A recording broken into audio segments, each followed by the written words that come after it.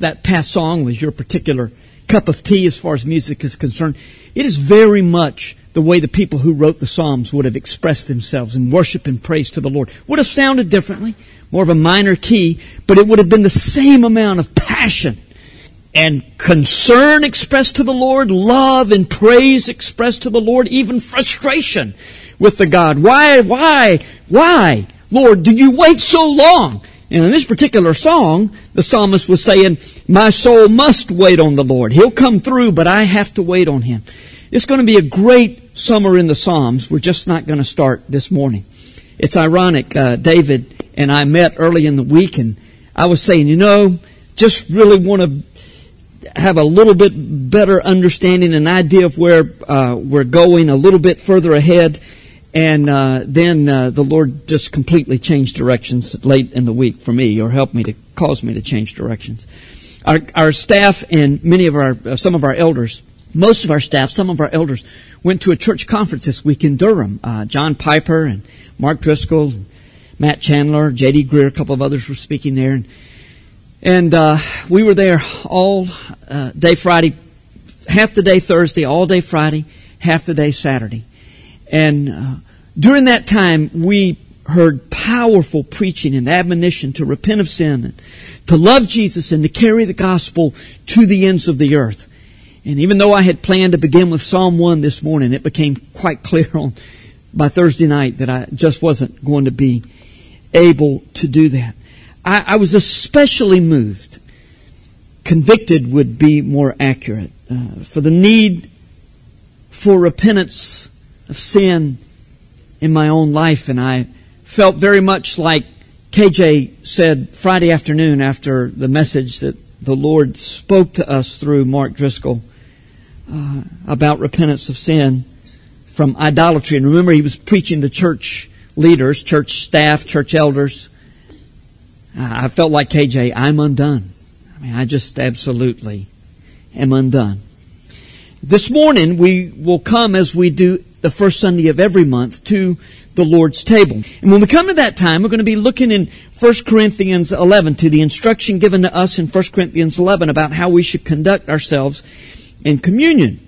Now, you will recall that in chapter 11 of 1 Corinthians, the Apostle Paul told these good folks at Corinth who belong to the church there that they need to examine themselves before they come to the table, lest they be eating and drinking judgment upon themselves. If they come to the table unworthily, then Paul said, you will eat and drink judgment to yourself. Some of you, he said, are sick, and others have even died because of their careless approach to the Lord's table. Now, the way that's been emphasized through the years has caused me to almost overreact and say, look, don't spend so much time worrying about that. This is indeed the indication of God's forgiveness to us, but it's there.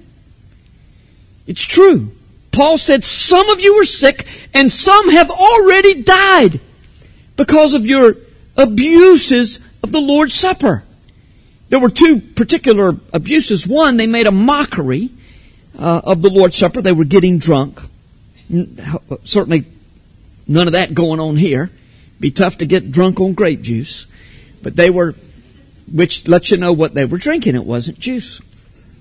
And they were also withholding food, bread and food from the poor, because they considered the fact that they were in poverty, that their poverty was an indication of God's judgment upon their lives. They had this idea that if God is blessing you, you'll be rich and you'll have everything you need. Still think that today, don't we? If you're poor, God must be judging you. If you're wealthy, God must have blessed you. And even though certainly there's not that spirit, I don't sense that spirit from anybody in here. We understand that God blesses us according to His choice for us and for His glory and for our place in the kingdom.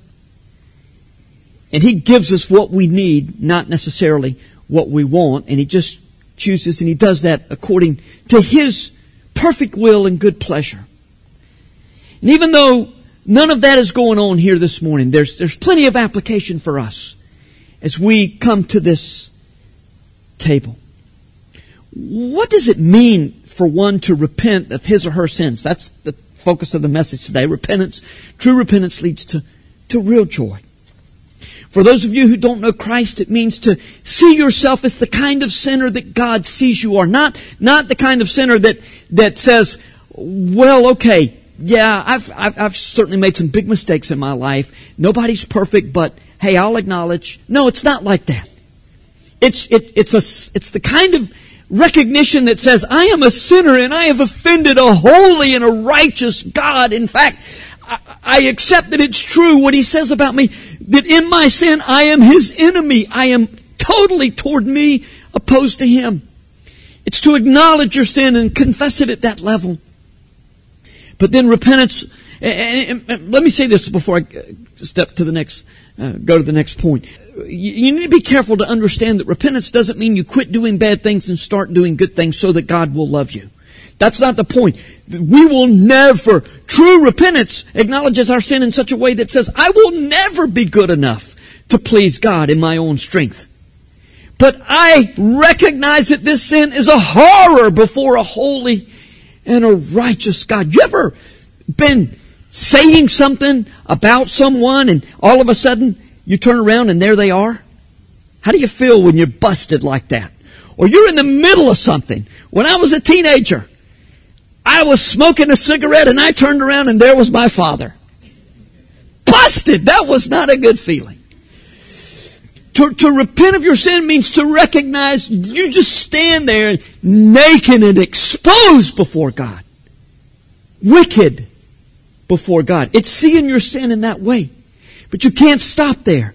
You then turn to the cross where we remember today, where Jesus was the perfect substitute for our sins, and say, I believe my only hope of heaven is what He did on the cross in my place. In my place. That's what repentance of sin is. It's a turning from your sin and turning to Jesus. It's not saying, okay, I'm going to do better. I can't tell you how many times I did that as a teenager. I'm going to do better. No, it's seeing it as it is and letting the Lord deal with you. And that's what it means to repent and believe and thus be saved. For Christians, repentance is pretty much the same heart attitude. It involves confessing our sin to God, grieving that we have offended Him who has been so gracious and good to us and who is holy and righteous even if He hadn't been good to us. But it's grieving over what we have done that's offensive to Him. Repentance also includes a change of our heart about sin. And a commitment to God's ways. I want to do this your way, Lord. But it's also a recognition. I can't do it in my own strength. Just like a sinner comes to Christ, we all did. Before we were saved, we came saying, I got nothing. As a believer, you do the same thing. I got nothing. The Spirit of God, now that's something. And He lives inside of me. He'll give me the power. So it's confessing our sins and then yielding to God to change us. It's not, oh well, everybody does it. And I'm going to sin till the day I die. That's not a spirit of true repentance. It's a desire for a change in my life. But a recognition that only God can give us the strength to do it. We'll never accomplish what we want or please God living in the strength of our own flesh. So this morning we're going to spend some time reading about repentance. Then we're going to take time to confess our sins and repent before we come to the Lord's table. Now, if you're a visitor here at Grace Community Church and Jesus is your Savior, then we invite you to participate with us at this table. If you were here this morning and you've never done that, in fact, this is kind of like, whoa! I always figured that you do the best you can, and if your good works outweigh your bad works, then that's how you get in. If you've never repented of your sin, if you've never confessed before God, you're a sinner, and put yourself totally at His mercy and thrown yourself on what Jesus did for you, then do that. You can do it before we even read our scripture in just a moment. You can do that right now. In your heart, you can do that. And become a child of God. You will be born again. God will save you. If you'll do that in your heart, do that. And then join us at this table in communion this morning. I spent significant time yesterday afternoon on the floor, on my face before God, repenting of my sin. And believe me, as I say that, it brings temptation to more sin, the sin of false humility and self-righteousness. I recognize that. I just want you to know that I'm not going to ask you to do something this morning that I've not done myself. And it's rather a hard thing that we're going to do this morning, but an incredible end. The book of Acts tells us that repentance is a gift that God has granted to us. And oh, what a cleansing, wonderful gift it is. Our text this morning is 2 Corinthians 7, verses 2 to 12. After we read it, I'm going to give just a bit of the background so it makes sense. Then we're going to look at the text for a few minutes and then spend some time preparing our hearts for the Lord's table. 2 Corinthians 7, verses 2 through 12. Would you please stand as we read God's Word together? Make room in your hearts for us. We have wronged no one. We have corrupted no one. We have taken advantage of no one. I do not say this to condemn you. For I said before that you were in our hearts to die together and to live together. I am acting with great boldness toward you. I have great pride in you. I am filled with comfort. In all our affliction, I am overflowing with joy. For even when we came into Macedonia, our bodies had no rest. But we were afflicted at every turn, fighting without and fear within. But God, who comforts the downcast, comforted us by the coming of Titus. And not only by his coming, but also by the comfort with which he was comforted by you. As he told us of your longing, your mourning, your zeal for me, so that I rejoice still more. For even if I made you grieve with my letter, I do not regret it. Although I did regret it, for I see that this letter grieved you, though only for a while. As it is, I rejoice, not because you were grieved, but because you were grieved into repenting. For you felt a godly grief, so that you suffered no loss through us. For godly grief produces a repentance that leads to salvation without regret, whereas worldly grief produces death. For see what earnestness this godly grief has produced in you, but also what eagerness to clear yourselves with indignation, what fear, what longing, what zeal, what punishment. At every point you have proved yourselves innocent in this matter. So although I wrote to you, it was not for the sake of the one who did the wrong, nor for the sake of the one who suffered the wrong, but in order that your earnestness for us might be revealed to you in the sight of God. Let's pray. Our Father, help us to fully grasp what you're saying here in this text, and that you say in other places in your Word. We'll not look at them. And then, Lord, by the power of your Holy Spirit, take these words and burn them deep into our hearts. And bring us back to you, even those of us who don't know at this moment that we've gone anywhere. We yield ourselves to you and ask you to do your work in us this morning. In Jesus' name, amen. Thank you, and be seated. If you just read these verses without knowing the context, you might infer that Paul's happiness depends on whether or not the people at Corinth like him, whether they get along with him, whether they agree with him. In fact, there's just a lot about the issues that were involved in this text that I'm not going to be able to take time to explain this morning. That was not the case at all, though. His concern certainly involved his thoughts about the Corinthians and whether they agreed with him or not, but it was really to do with the gospel. It had to do with the gospel. If you recall, back at the first of the year, we were in 2 Corinthians 12, we talked about this. Paul's apostleship was very important, not because he was the big man in the kingdom, the big man on campus, but because the very gospel itself was at stake. He had opponents, people who were constantly saying, look, Paul's preaching a bunch of junk. You don't want to listen to that. It's going to get you in trouble. You've got to do good things in order to please God. And this grace thing will lead you in the wrong direction. Paul so consequently felt compelled to defend his position in the place that God had given him. And so a lot of times in his letters, especially in the book of 2 Corinthians, it feels like he's being defensive. He is to some degree, but it's a defense of the gospel. And it may come across one way to us, but it wasn't his heart at all to say, look, you better listen to me. If you want to know what's right, you better listen to me. He was saying, you better listen to God. And these people who were imputing me and trying to attack the message that I have given are attacking the very truth of God. And it's crucial that you believe the gospel. That was his desire.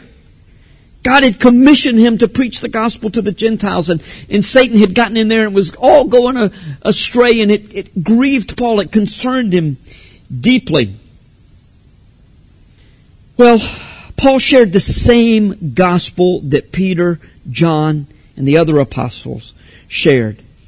That only through repentance of sins and belief in Jesus could one be saved.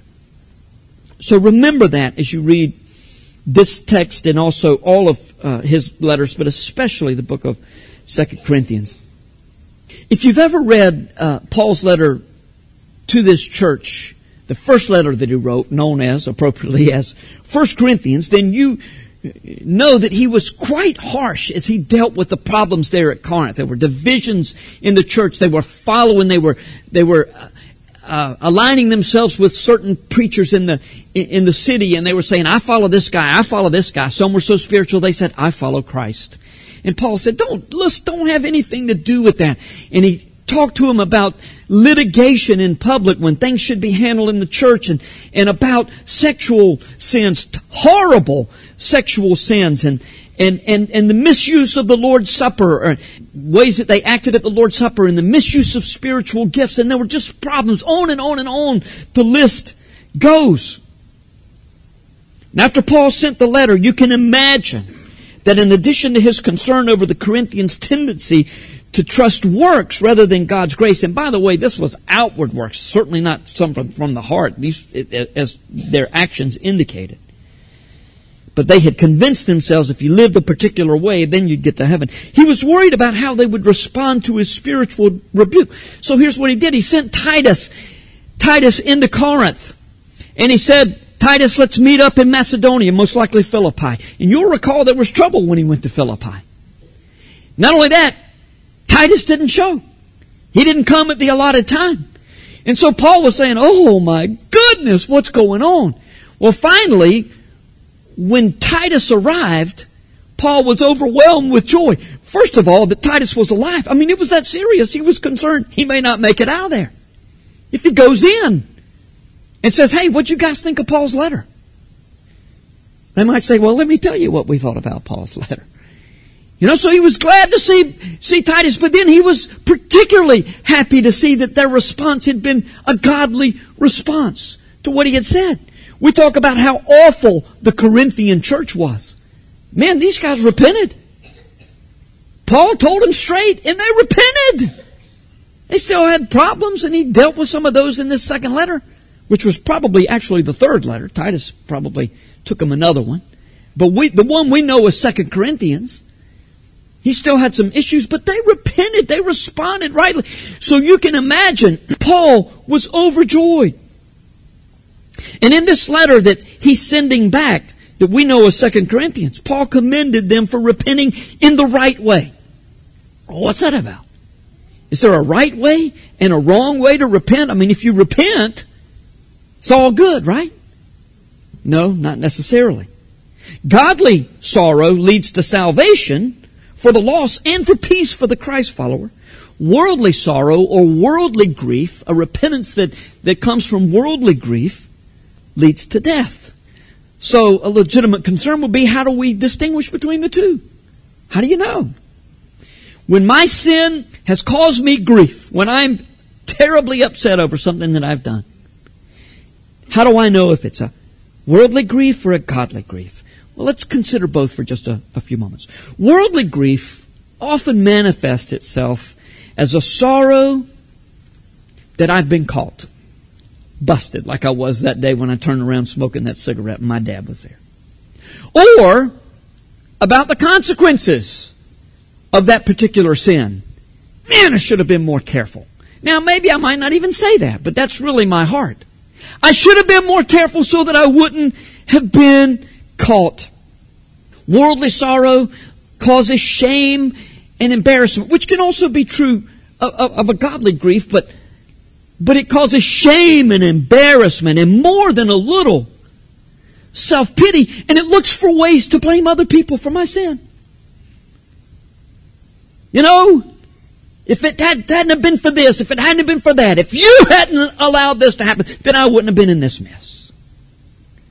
It's somebody else's problem. It's constantly looking to deflect responsibility. It's totally me focus and fails to get at the very root of the problem, which ironically is me.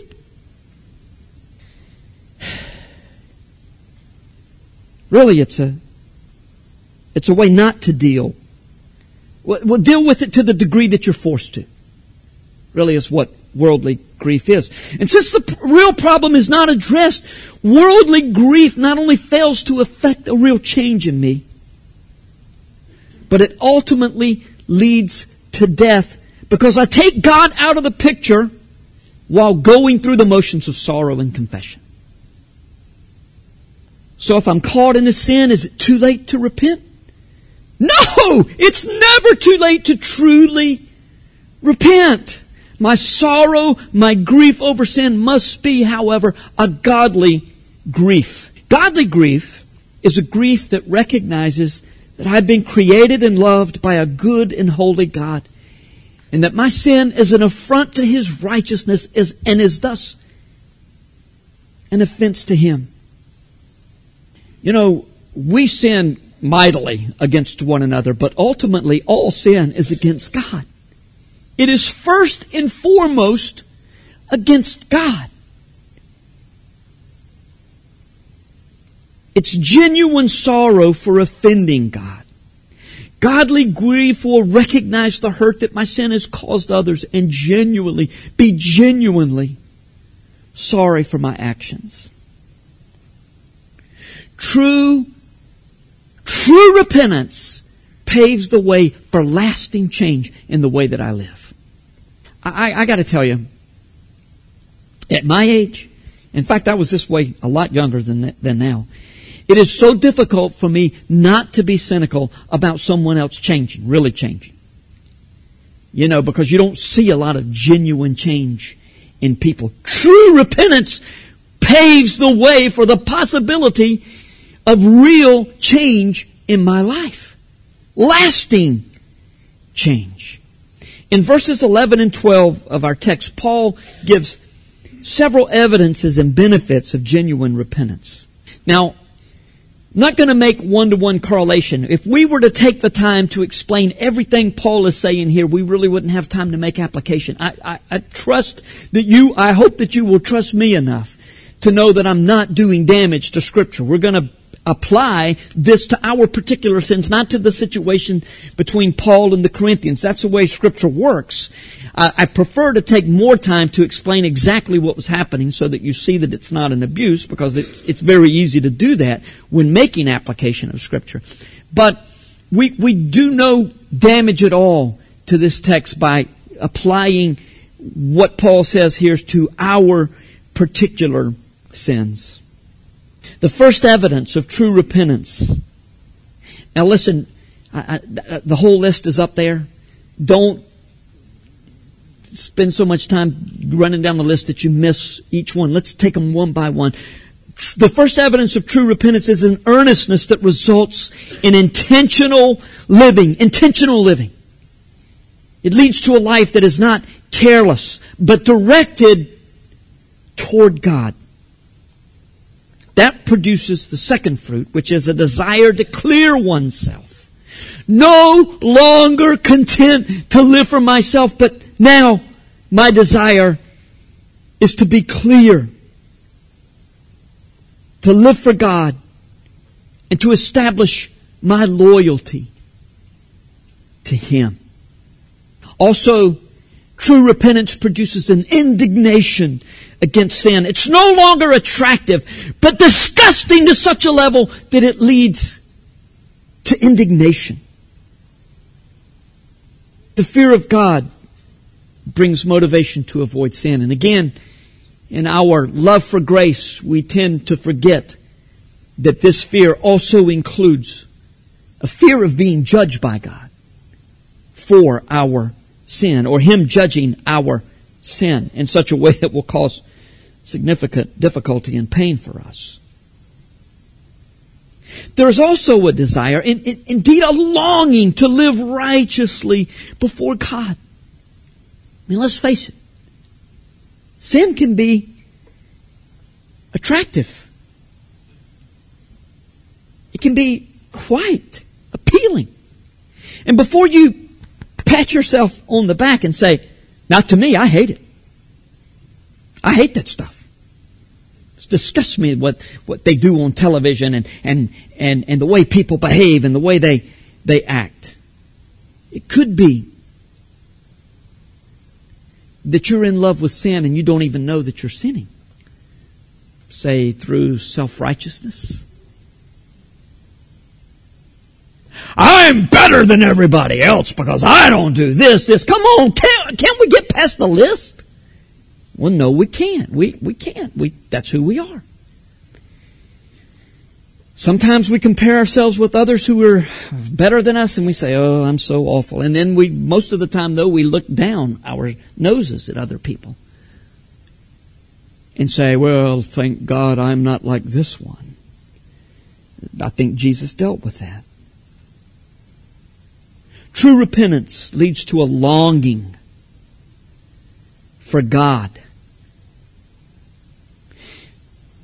I skipped one sentence I wanted to say. Sin can be attractive until godly grief shows us just how ugly it is, no matter what the sin is. True repentance leads to a longing for God and for His righteous power in our lives to overcome sin. See the progression? And that's where zeal comes in, a passion to honor God and others with our lives. The passion is so intense that sin in our lives must be judged and punished by us. We deal with it so that God won't have to. We deal with the sin in our lives. That's what repentance does. Not from an ontological forgiveness. Go home and look that one up. And then when you figure out what it means, tell me, okay? Just kidding. But that's what repentance does. It drives us to deal with sin. All right, I realize the hold that it has on me, and with God's strength, this is how I'm going to judge it and deal with it. Now, again, none of this happens in our own strength. None of it. No wonder repentance is called a gift of God. We can't do it on our own. But what a difference godly sorrow and repentance can make in our lives. It leads to true joy. So we're going to take some time before we come to this table and repent of our sins. Just a moment, I'm going to ask you to close your eyes and we're going to spend some time confessing our sin. I can promise you that true repentance will be a bath for your soul that will cleanse you in a way that you haven't been cleansed in a long time. Now maybe you repented yesterday or this morning of some things that just had built up in your lives. And you came in here clean this morning. Chances are there are places in our heart that the Holy Spirit would like to put His finger on if we'd just be open. So let's open our hearts and our lives before the Lord. So let's begin just by quieting our hearts. Would you please close your eyes and bow your head? You don't have to do that, but it's probably helpful if you do. And would you just ask God to give you a heart to repent of sin this morning? True repentance before Him. and ask Him for a godly sorrow. Now, if there is a specific sin that is clearly prohibited in Scripture, dishonesty, sexual sin of some nature, gossip, failure to follow your role in your family or at work or in the church, if there's a specific sin that you know exists, that it was the first thing on your mind when you saw the title of this message, just confess it to God with a heart of sorrow for offending Him, not for what it does to you or getting caught or consequences or any of that, but just for offending a holy and righteous God. Confess that sin to Him. And this is really, hopefully, just the beginning today. You may need to spend more time doing that at home. But would you confess, if this is true in your life, a love for the world that is far greater than your love for God, or just idolatry? It could be it could be good loves and passions. Oh, that was what the message was on Friday afternoon, idolatry that just did us in. Could it be that you need to confess a love for religious activity that brings you greater joy than your love for God? Revelation 2, 1-5, the church at Ephesus, what an incredible church, and yet they were going about their duties, their religious duties, without a love for God. They'd lost it. Is that something you need to confess? Well, how about pride? Self-righteousness. Jesus condemned this sin more than any other. It is an attempt to please God with my actions rather than to receive His grace and power to live as I should. If you think you're not guilty of this sin, let me just ask a few questions. First, do you judge your own sins differently, as in less harshly than you judge the sins of others? Or maybe you think your sins are not nearly as bad as the other person's sins. And so consequently, do you hold others to a higher standard of righteousness than you hold yourself? Do you care more about outward appearances than you do about being right on the inside? Self-righteousness often leads to this. Do you despise others? Is there someone you just despise? Especially someone in the body of Christ. The epistle of 1 John asks us, if we fail to love our brothers and sisters in Christ, how can we say that the love of God dwells in us? Well, obviously, if there's any other sin that you need to confess, I'm sure you've already begun to deal with it, and this may go on at home. And so if your heart is in the spirit of repentance, please feel free to come to this table and not worry about judgment from God. That's the whole purpose of the cross. He died for us to forgive us of our sins. One last question I have. Do you need to confess the sin of hoping someone else was really listening to this message, or wishing that someone else had been here? Father, when you expose us, we are exposed indeed. And Lord, you exposed me this week. And I pray that nobody senses that I have exposed them. What difference would that make? God, there's so much in what's been said that just weighs heavy on my heart and conviction to be worried about anyone else. But I do know, Father, just as we have seen in your word today, that you desire for all of us to have this godly grief that leads to a repentance that brings salvation with no regret. Lord, we are full of regret in our hearts and lives. Cleanse us as we confess our sins. Grant us, Father, as unbeliever and believer alike, the gift of repentance.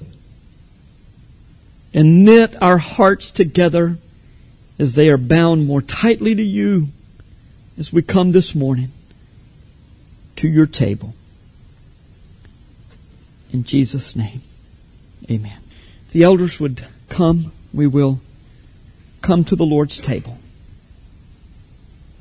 And I will read from 1 Corinthians 11, beginning in verse 17, and not take time to explain anything, but I think it's already been explained. You understand what Paul was dealing with here. But in the following instructions I do not commend you, because when you come together to the table, it is not for the better, but for the worse. For in the first place, when you come together as a church, I hear that there are divisions among you, and I believe it in part. For there must be factions among you in order that those who are genuine among you may be recognized. When you come together, it is not the Lord's Supper that you eat. For in eating, each one goes ahead with his own meal. One goes hungry, another gets drunk. What? Do you not have houses to eat and drink in? Or do you despise the church of God and humiliate those who have nothing? What shall I say to you? Shall I commend you in this? No, I will not. For I received from the Lord what I also delivered to you, that the Lord Jesus, on the night when He was betrayed, took bread. And when He had given thanks, He broke it and said, "This is my body, which is for you. Do this in remembrance of me." In the same way also He took the cup after supper, saying, "This cup is the new covenant in my blood. Do this as often as you drink it in remembrance of me. For as often as you eat this bread and drink the cup, you proclaim the Lord's death until He comes. Whoever eats the bread or drinks the cup of the Lord in an unworthy manner will be guilty of profaning the body and blood of the Lord. Let a person examine himself then, and so eat the bread and drink of the cup. For anyone who eats and drinks without discerning the body eats and drinks judgment on himself. That is why many of you are weak and ill, and some have died. But if we judged ourselves truly, we would not be judged." That's what we've been doing. We've been judging ourselves, that we not be judged by the Lord. But when we are judged by the Lord, we are disciplined so that we may not be condemned along with the world. If it's necessary for Him to deal with us, it's a good thing, so that we'll not be condemned with the world. So then, my brothers, when you come together to eat, wait for one another. If anyone is hungry, let him eat at home, so that when you come together, it will not be for judgment. About the other things, I will give directions when I come. Well, because of the difficult nature of this, let me return to those verses that give us this wonderful promise of forgiveness. For I received from the Lord what I also delivered to you, that the Lord Jesus, on the night when He was betrayed, took bread. And when He had given thanks, He broke it and said, "This is my body, which is for you." His body was broken for us. "Do this in remembrance of me," He said. In the same way also He took the cup after supper, saying, "This cup is the new covenant in my blood. Do this as often as you drink it in remembrance of me. For as often as you eat this bread and drink the cup, you proclaim the Lord's death until He comes." And that's great news. And that's what we want to do. Proclaim His death until He comes back. Hallelujah. Thank you, Lord Jesus, for dying for us wicked, wretched sinners. We've confessed our sin. And we come to this table in anticipation of meeting with you and of meeting with one another. If you would come.